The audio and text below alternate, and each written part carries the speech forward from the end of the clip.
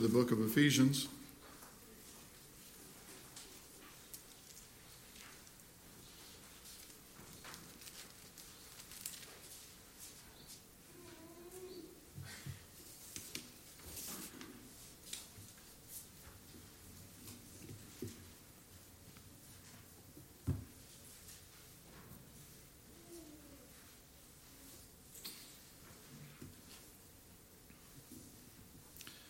As you know, we've been working on this one little passage here in Ephesians chapter 3, verse 10.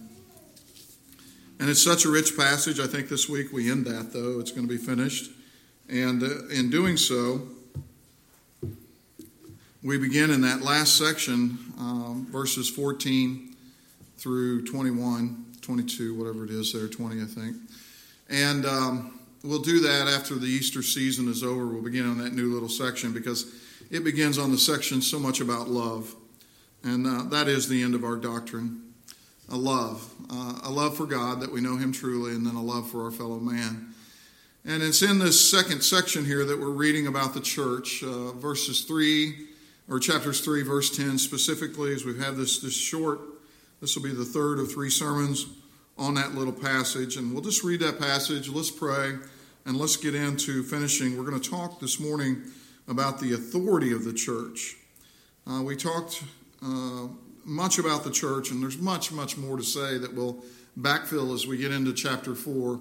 But I think that as we go through the authority of the church this morning and see what authority that the church has been given to make the testimony of God's wisdom in the heavenly places, we'll kind of round this section of it out, and we'll keep moving on as we move towards Easter and move to the next section in the book of Ephesians.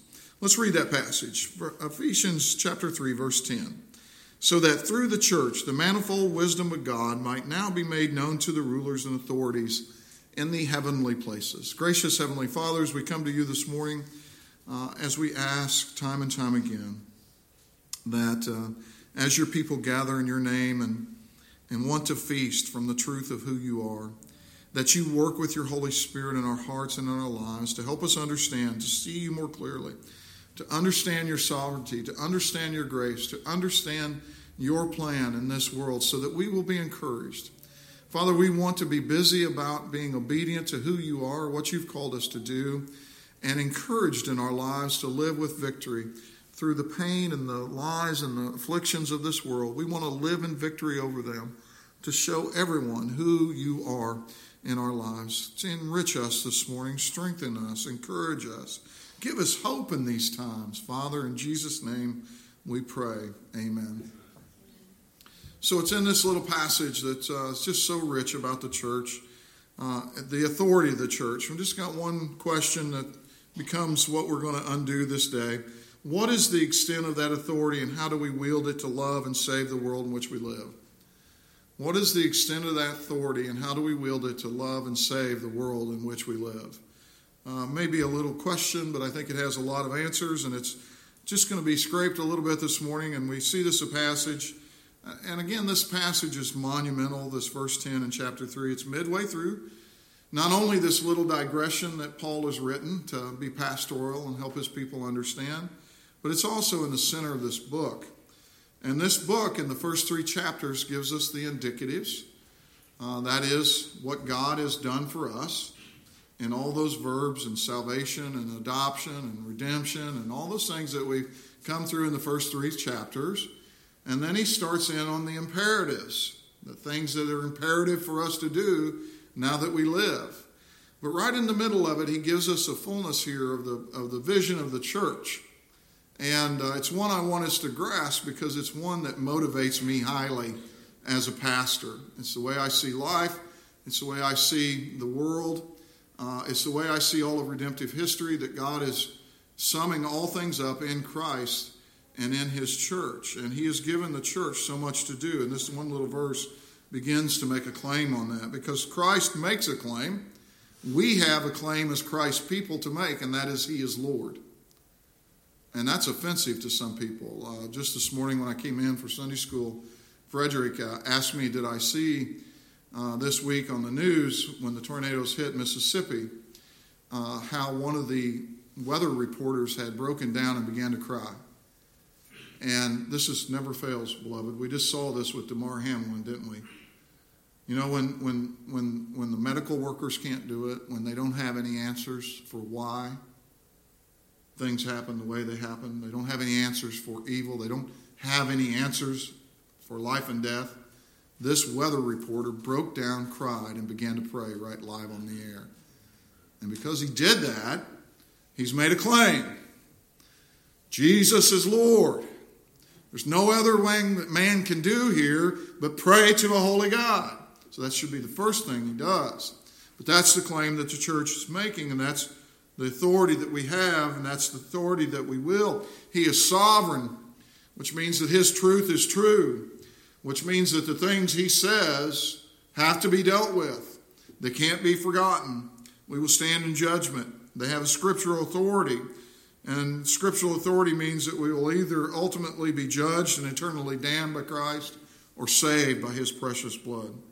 This is the center of the work of the church, beloved, to make this testimony here on earth that Jesus is Lord, to the lordship of Christ, to the kingdom of God as we live in obedience, and stands in stark contrast to the culture around us. In fact, it makes them mad if you would go back and look at some of the reproof this man got for praying on and praying to a holy God. You can see that the world hates this claim. And it's the heart of this verse. That's the heart of this verse. We make a testimony to the rulers and powers in the heavenly places of God's wisdom in the work of salvation. We make a testimony that all of Satan's lies, all of culture's undoing, we can see it blowing up before our very eyes. I don't worry about secularism. It's going to come apart. I just worry about my part in it to expose the lies for what they are. I want to be bold in that. I want to proclaim what God has said. But we can see in the failure of it the lies of the enemy, and that's all he has. He's been defeated. We went through that thoroughly last week. We said that we are the church. We are the church.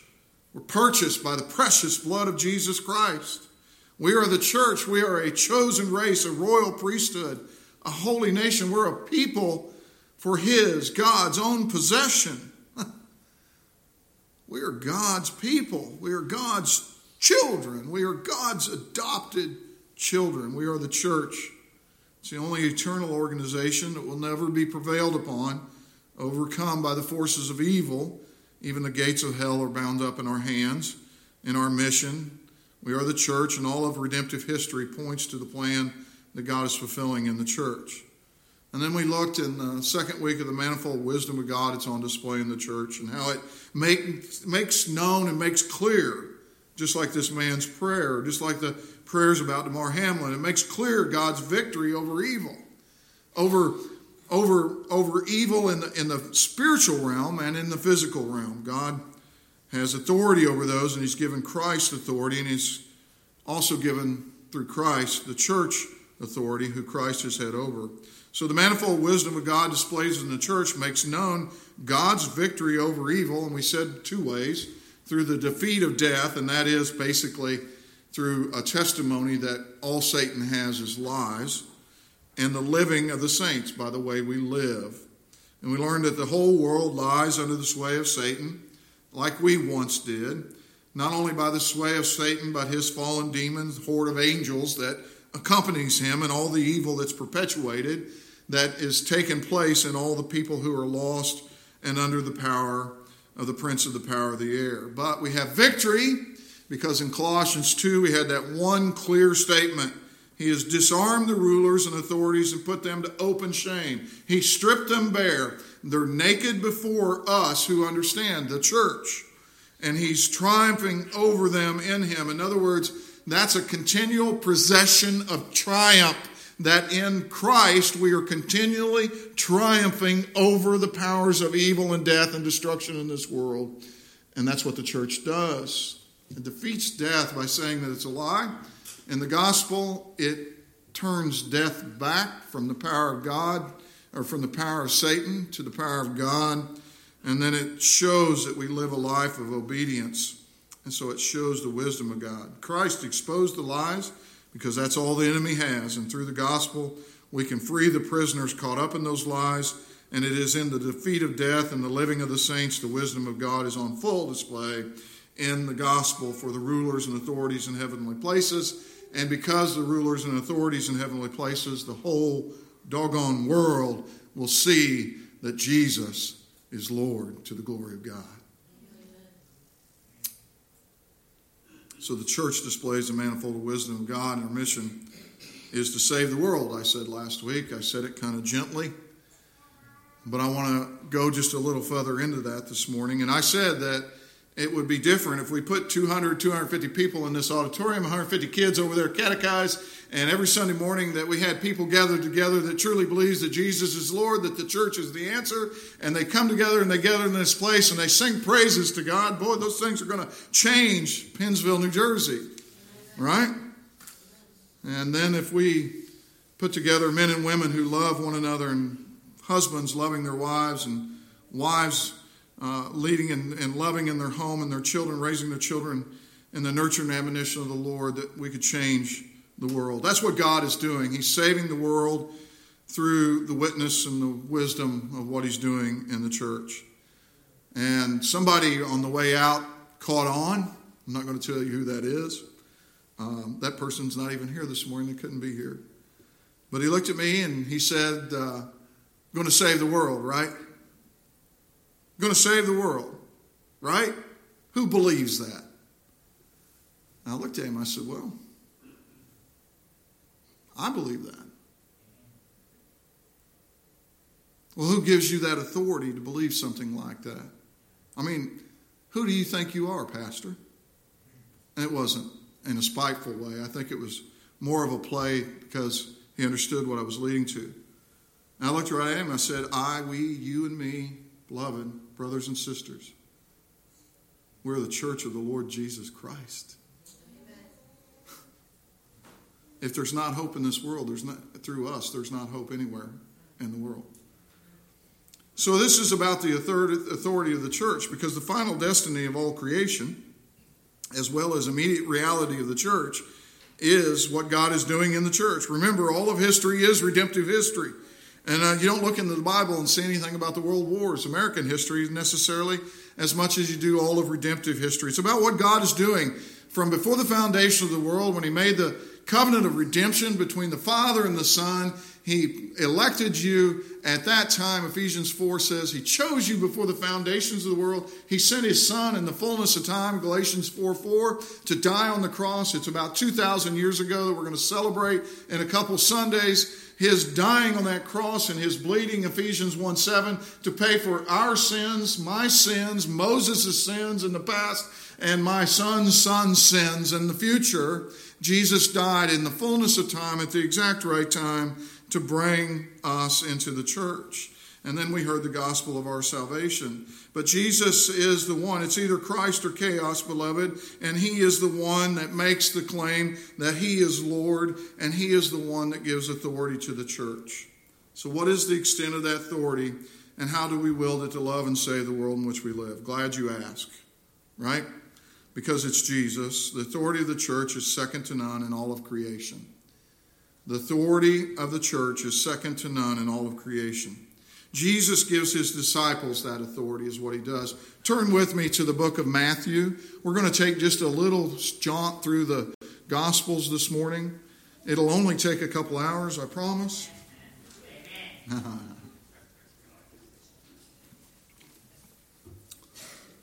I want you to see something, because I want you to ask yourself a question as we near the end of this sermon this morning.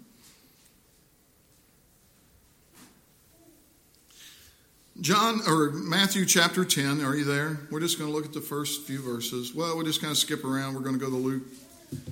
We're going to go to John. We're going to go to Matthew again. Matthew chapter 10, verse 1. I love to hear pages turning in the Bible. You're right there. Let's go. And he called to him his 12 disciples. You guys know who they are. They name them here right after this. But what did he do? He called to him his 12 disciples, and he gave them authority over unclean spirits to cast them out, to heal every disease and every affliction. What? Let's read that again. I know, right? Let's read it one more time. And he called to himself, his 12 disciples, and he gave them authority over the unclean spirits. What is that authority? It's exousia in the Greek, but it's the authority to tell them what to do. It is the authority that allows them to have a decisive measure to make the unclean spirits obey the disciples. In other words, the unclean spirits had to do what the disciples told them to do. How do you like those apples? Huh? Okay, let's keep with me here. Jesus, who has authority over all of creation, physical and spiritual, in this one little sentence, subjugated the unclean spirits to his disciples. They had to obey the disciples. They had to do what the disciples told them to do. And I know what you're thinking, right? I wish I just could get my husband to do what I tell him to do.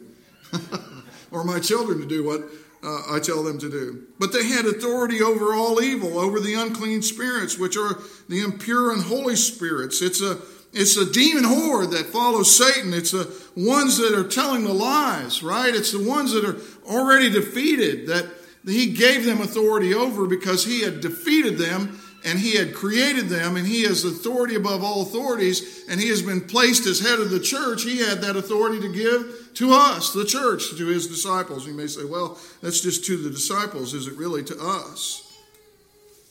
Remember, he disarmed the rulers and authorities. He put them to open shame, and he triumphed over them. He gave the disciples the authority to tell these unclean spirits what to do. You see it as we go on there. He gave them to this 12 disciples. These defeated spirits were to obey everything they did. He told the 12 disciples in verse 5, do you see it? These 12 Jesus sent out and instructing them, don't go among the Gentiles. In verse 6, he says, just go to the lost sheep of Israel. Verse 7, to make a proclamation. What is that proclamation in verse 7? That's where I wanted to be. The kingdom of heaven is at hand. That Jesus is Lord. That's what he sent them out to say. The proclamation is that Jesus is Lord. There's consequences to the way you're living, to your actions. Judgment is coming, and for proof of this judgment that is coming, you'll see by the way we're living. Verse 8, do you see it? Heal the sick, raise the dead, cleanse the lepers, cast out the demons. You received this authority without paying, give without pay. Jesus sets his disciples on a mission, the 12 here. This is early on in the Gospels. To go out to the lost sheep of Israel and to tell them the kingdom of heaven is at hand, and to proclaim that the power of evil is defeated. And in that proclamation, I want you to cast out demons. I want you to heal the people and tell them they can be saved. Okay, pretty cool, huh? But does that pertain to the church today? Let's go to Luke chapter 10. Matthew, Mark, Luke chapter 10.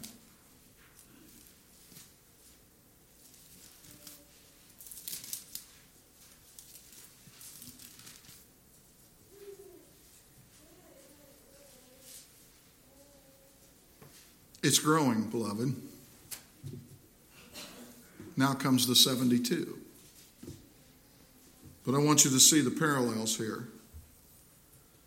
Verse 1, chapter 10. He said, after this, the Lord appointed 72. This is more than just the 12 disciples. This is some new believers that had come since. He appointed the 72 others, and he sent them on ahead of him, 2 by 2, into every town and place where he himself was about to go. And he said to them, the harvest is plenty, but the laborers are few. Therefore pray earnestly to the Lord of the harvest to send out laborers into the harvest. And why did they go? Jump to verse 9. It says specifically they went to heal the sick and to say to them, the kingdom of God has come near you. Jesus is Lord. The kingdom is here. Turn from your sins. Turn from your sins and repent and be redeemed. And look what happened. Verse 11. This is probably the way I would return to Jesus. Even the dust, I'm sorry. Jump down to verse 17. The 72 returned with joy, saying, Lord, even the demons are subject to us in your name. Even the demons are subject to us in your name. Even the demons have to flee. Even the demons who are holding people's sway or giving people diseases, who are lying to people and holding them in prisons and shackles of this lie of the enemy, they have to go. They are subject to us in your name. Why? Because you have given us authority in your name to cast out those demons, to heal the people, right? To tell the truth, to claim and to proclaim that Jesus is Lord, that the kingdom of heaven is at hand. And Jesus very quickly rebukes them in verse 18, and he said to them, yes, I saw Satan fall like lightning from heaven. Behold, I have given you authority to tread on serpents and scorpions and all over the power of the enemy, and nothing at all shall hurt you. What promises, right? That we can be the church and nothing at all will overcome us. That we have authority from Jesus to proclaim that he is Lord. That we have authority from Jesus to cast out demons, to heal the sick, and that nothing shall hurt us. Verse 20, nevertheless, this is not the amazing thing. The amazing thing is, do not rejoice in this, that the spirits are subject to you, but rejoice that your names are written down in heaven. But in saying that, there becomes this big thing in my heart. Every Christian here this morning has to ask themselves this morning, is this authority that Jesus gave the disciples and these 72 the same authority that we have today?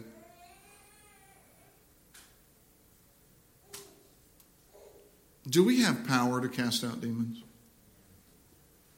Do we have power to heal? Is this authority ours today? Does this go on into the church? The church today, yeah, the answer to that is yes. Those are rhetorical questions, beloved. The church today must seize this authority. It must stand in its right spot and capitalize on the authority that Christ gives to us. And you say, well, I can't heal, I can't cast out demons, can I? And I will say that you already have. Because, beloved, if God in the gospel gave you faith enough to remove the demon within you, if God in the gospel gave you faith enough to remove the demon that was in you by salvation, how could you not believe he would sustain a faith strong enough to move mountains?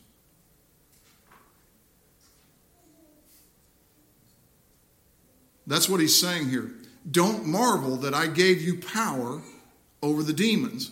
Marvel that your name is written down in heaven.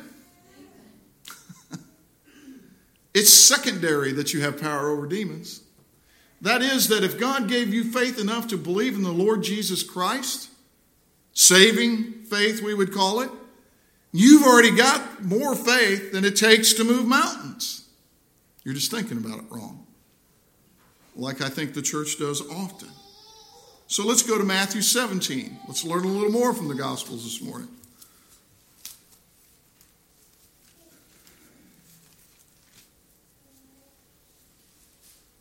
Verses 14 through 20. Because it's in the disciples' failure here, we're going to see something very fantastic about this kind of faith.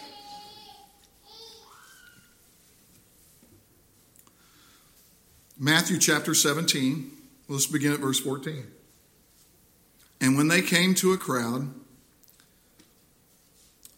this is Jesus and everybody, and this is just following the transfiguration, okay? Jesus had been on the Mount of Transfiguration with James and John and Peter. Okay? And while he was there, this man came to the disciples to have a demon cast out of his child.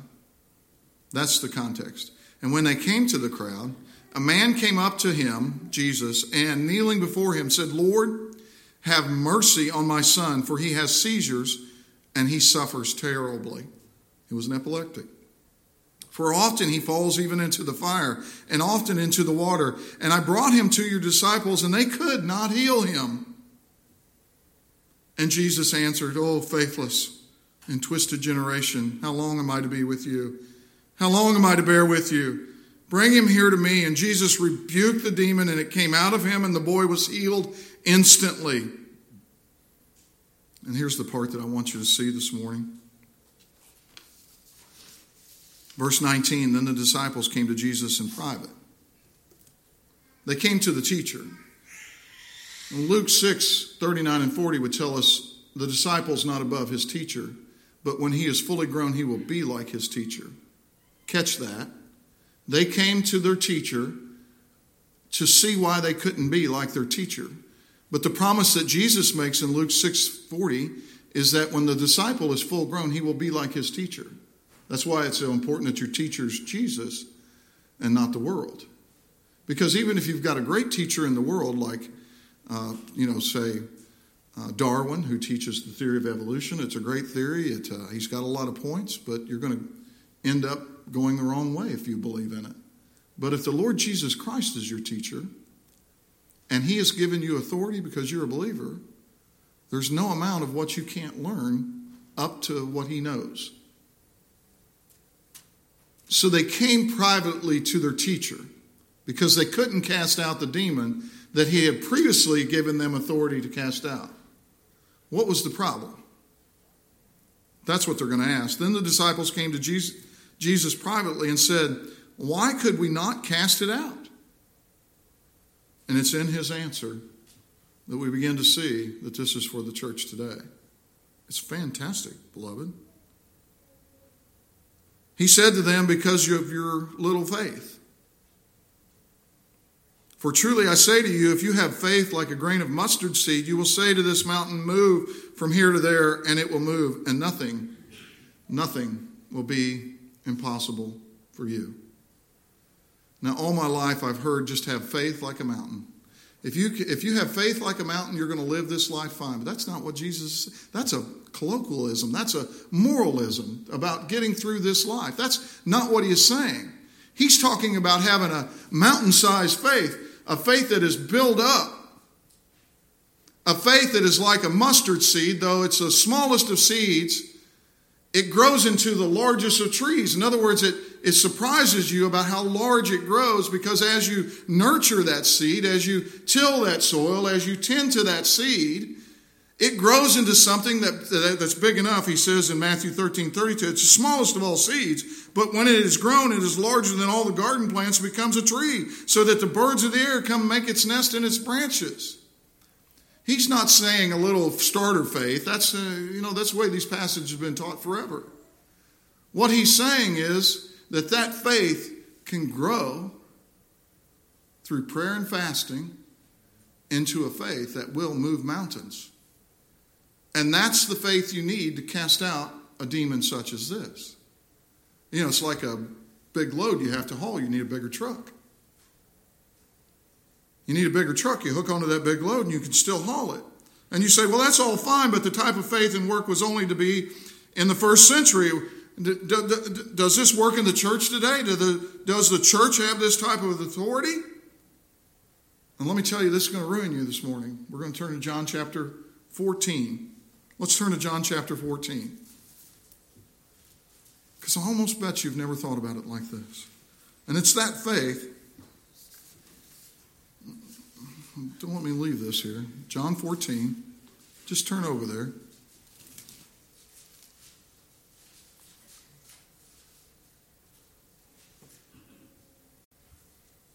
Because what we learn from what Jesus said back there in Matthew is that the power to cast out demons and heal is not something magical or mystical, but that it comes through faith. Jesus said if you just had enough faith, like the grain of a mustard seed, you could move the mountain from here to there.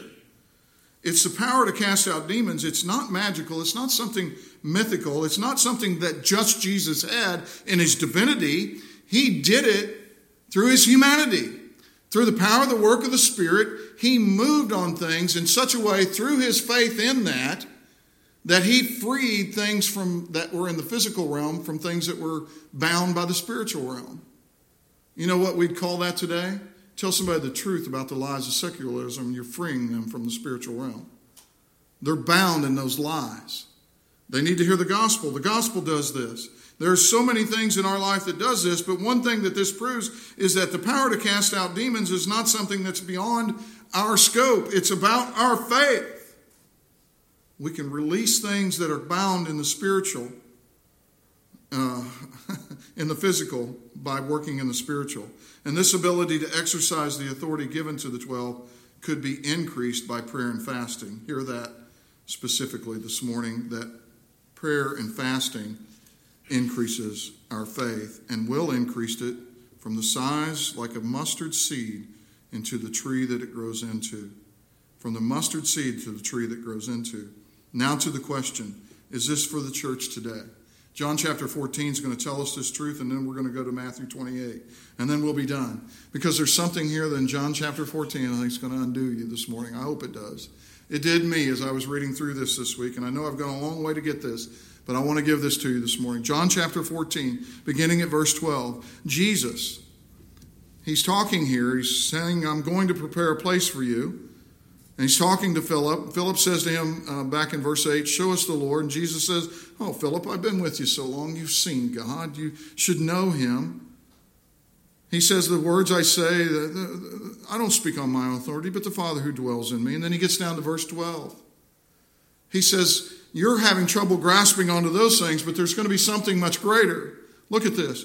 Truly, truly, I say to you, whoever believes in me, listen, this is not just for the disciples, beloved. This is for whoever believes in Jesus. Okay? Catch this. This is for the church today. This is for all believers today. This is for people who think that the Lord Jesus Christ is Lord over their life. This is for the church today. Truly, truly, I say to you, whoever believes in me will also do the works that I do. Huh? What did Jesus do? He freed things in the physical realm to show he had power over things in the spiritual realm. He cast out demons in the physical realm to show that he had power over the spiritual realm. And he's giving us the exact same authority. He gave it to the 12 in Matthew chapter 10. He gave it to the 72 in Luke chapter 20 or 10. And now he's saying it's for everybody who believes in him. This authority and this power to cast out demons and to do miracles is for everybody that believes in him. Truly, truly, I say to you, whoever believes in me will also do the works that I do. Yet goes on, and greater works than these will he do, because I'm going to the Father. So that, verse 13, whatever you ask in my name, this I will do,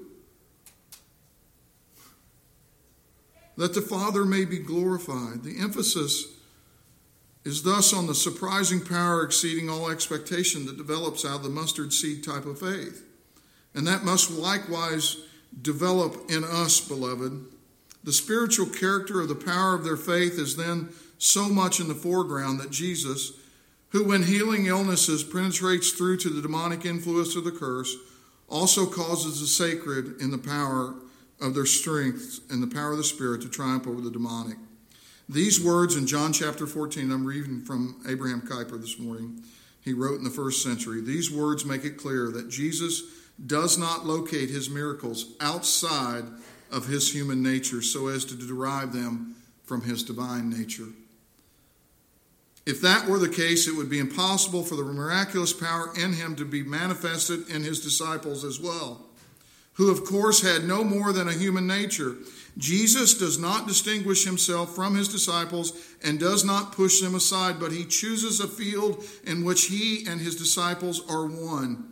He is the Son of Man, they as the children of men. However, this also makes it clear that the works that his believers would perform will likewise evidence a spiritual power over the things of nature. A spiritual power such that's meant to set them free from the curse, as well as over the demonic operation arising from that curse, and that they would exercise this power by virtue of their faith. And something more, he goes on, however, Jesus says that this power will come upon his disciples because he goes to the Father. In doing these greater works, the believer thus does not stand on their own free of Jesus. Rather, they are considered as one with Jesus, belonging to his mystical body. That mystical body, beloved, is the church, and working with him as their head. Who is the head of the church but Jesus Christ? That is the authority that he gives us through him and his headship as having defeated all enemies, stripped them bare, and is literally preceding them before us in that defeat. as we speak to these things as the church. Okay, maybe you're still not convinced that these things are for us today. Some of you are. I can see it on your faces. Let's go a little further. Matthew chapter 28.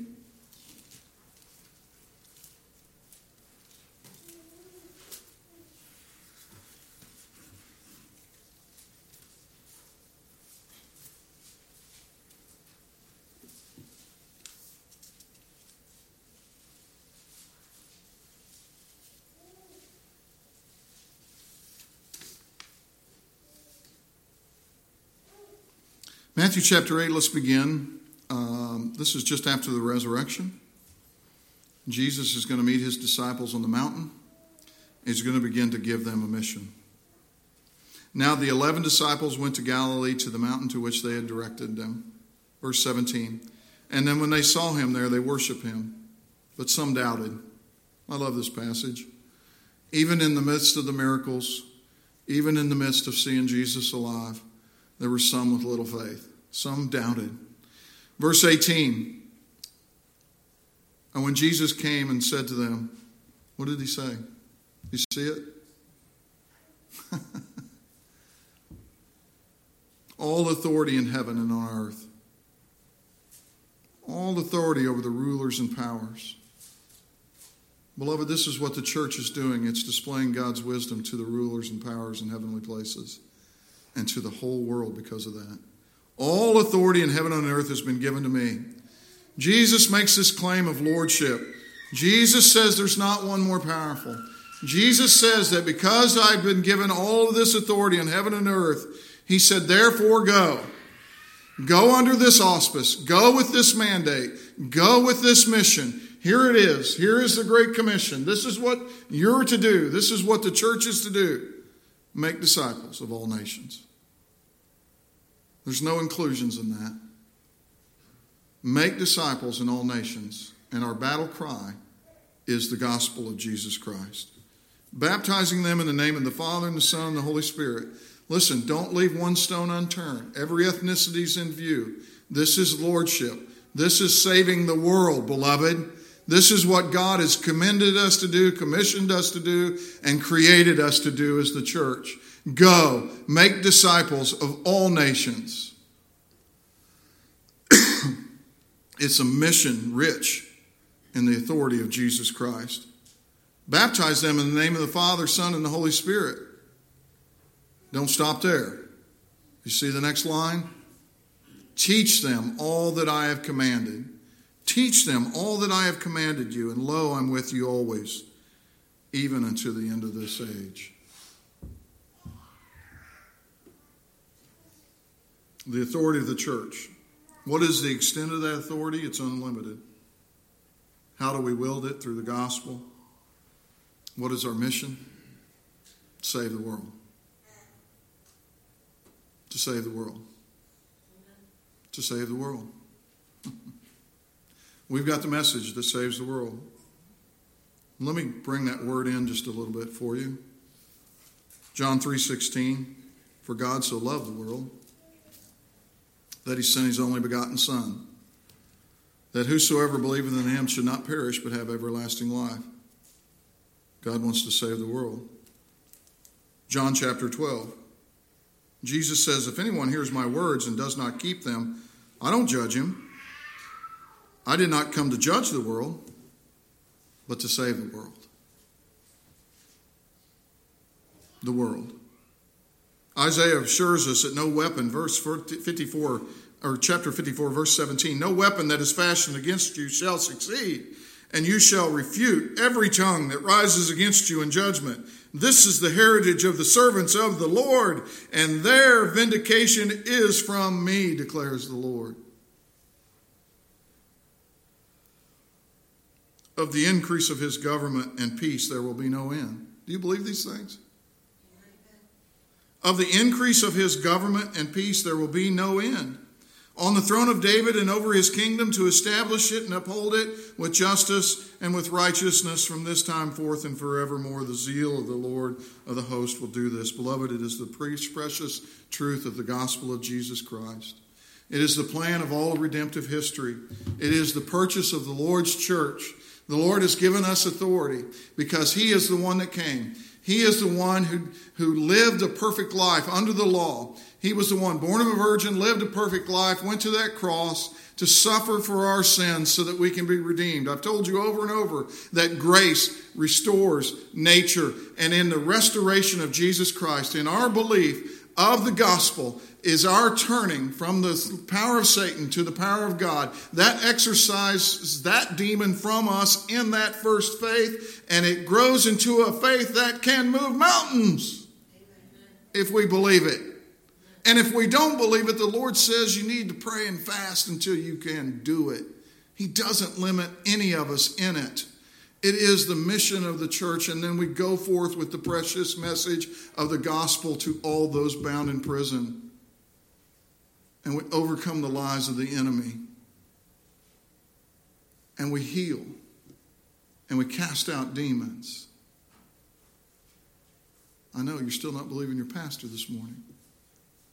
But it's not about believing me, beloved. It's what Jesus said.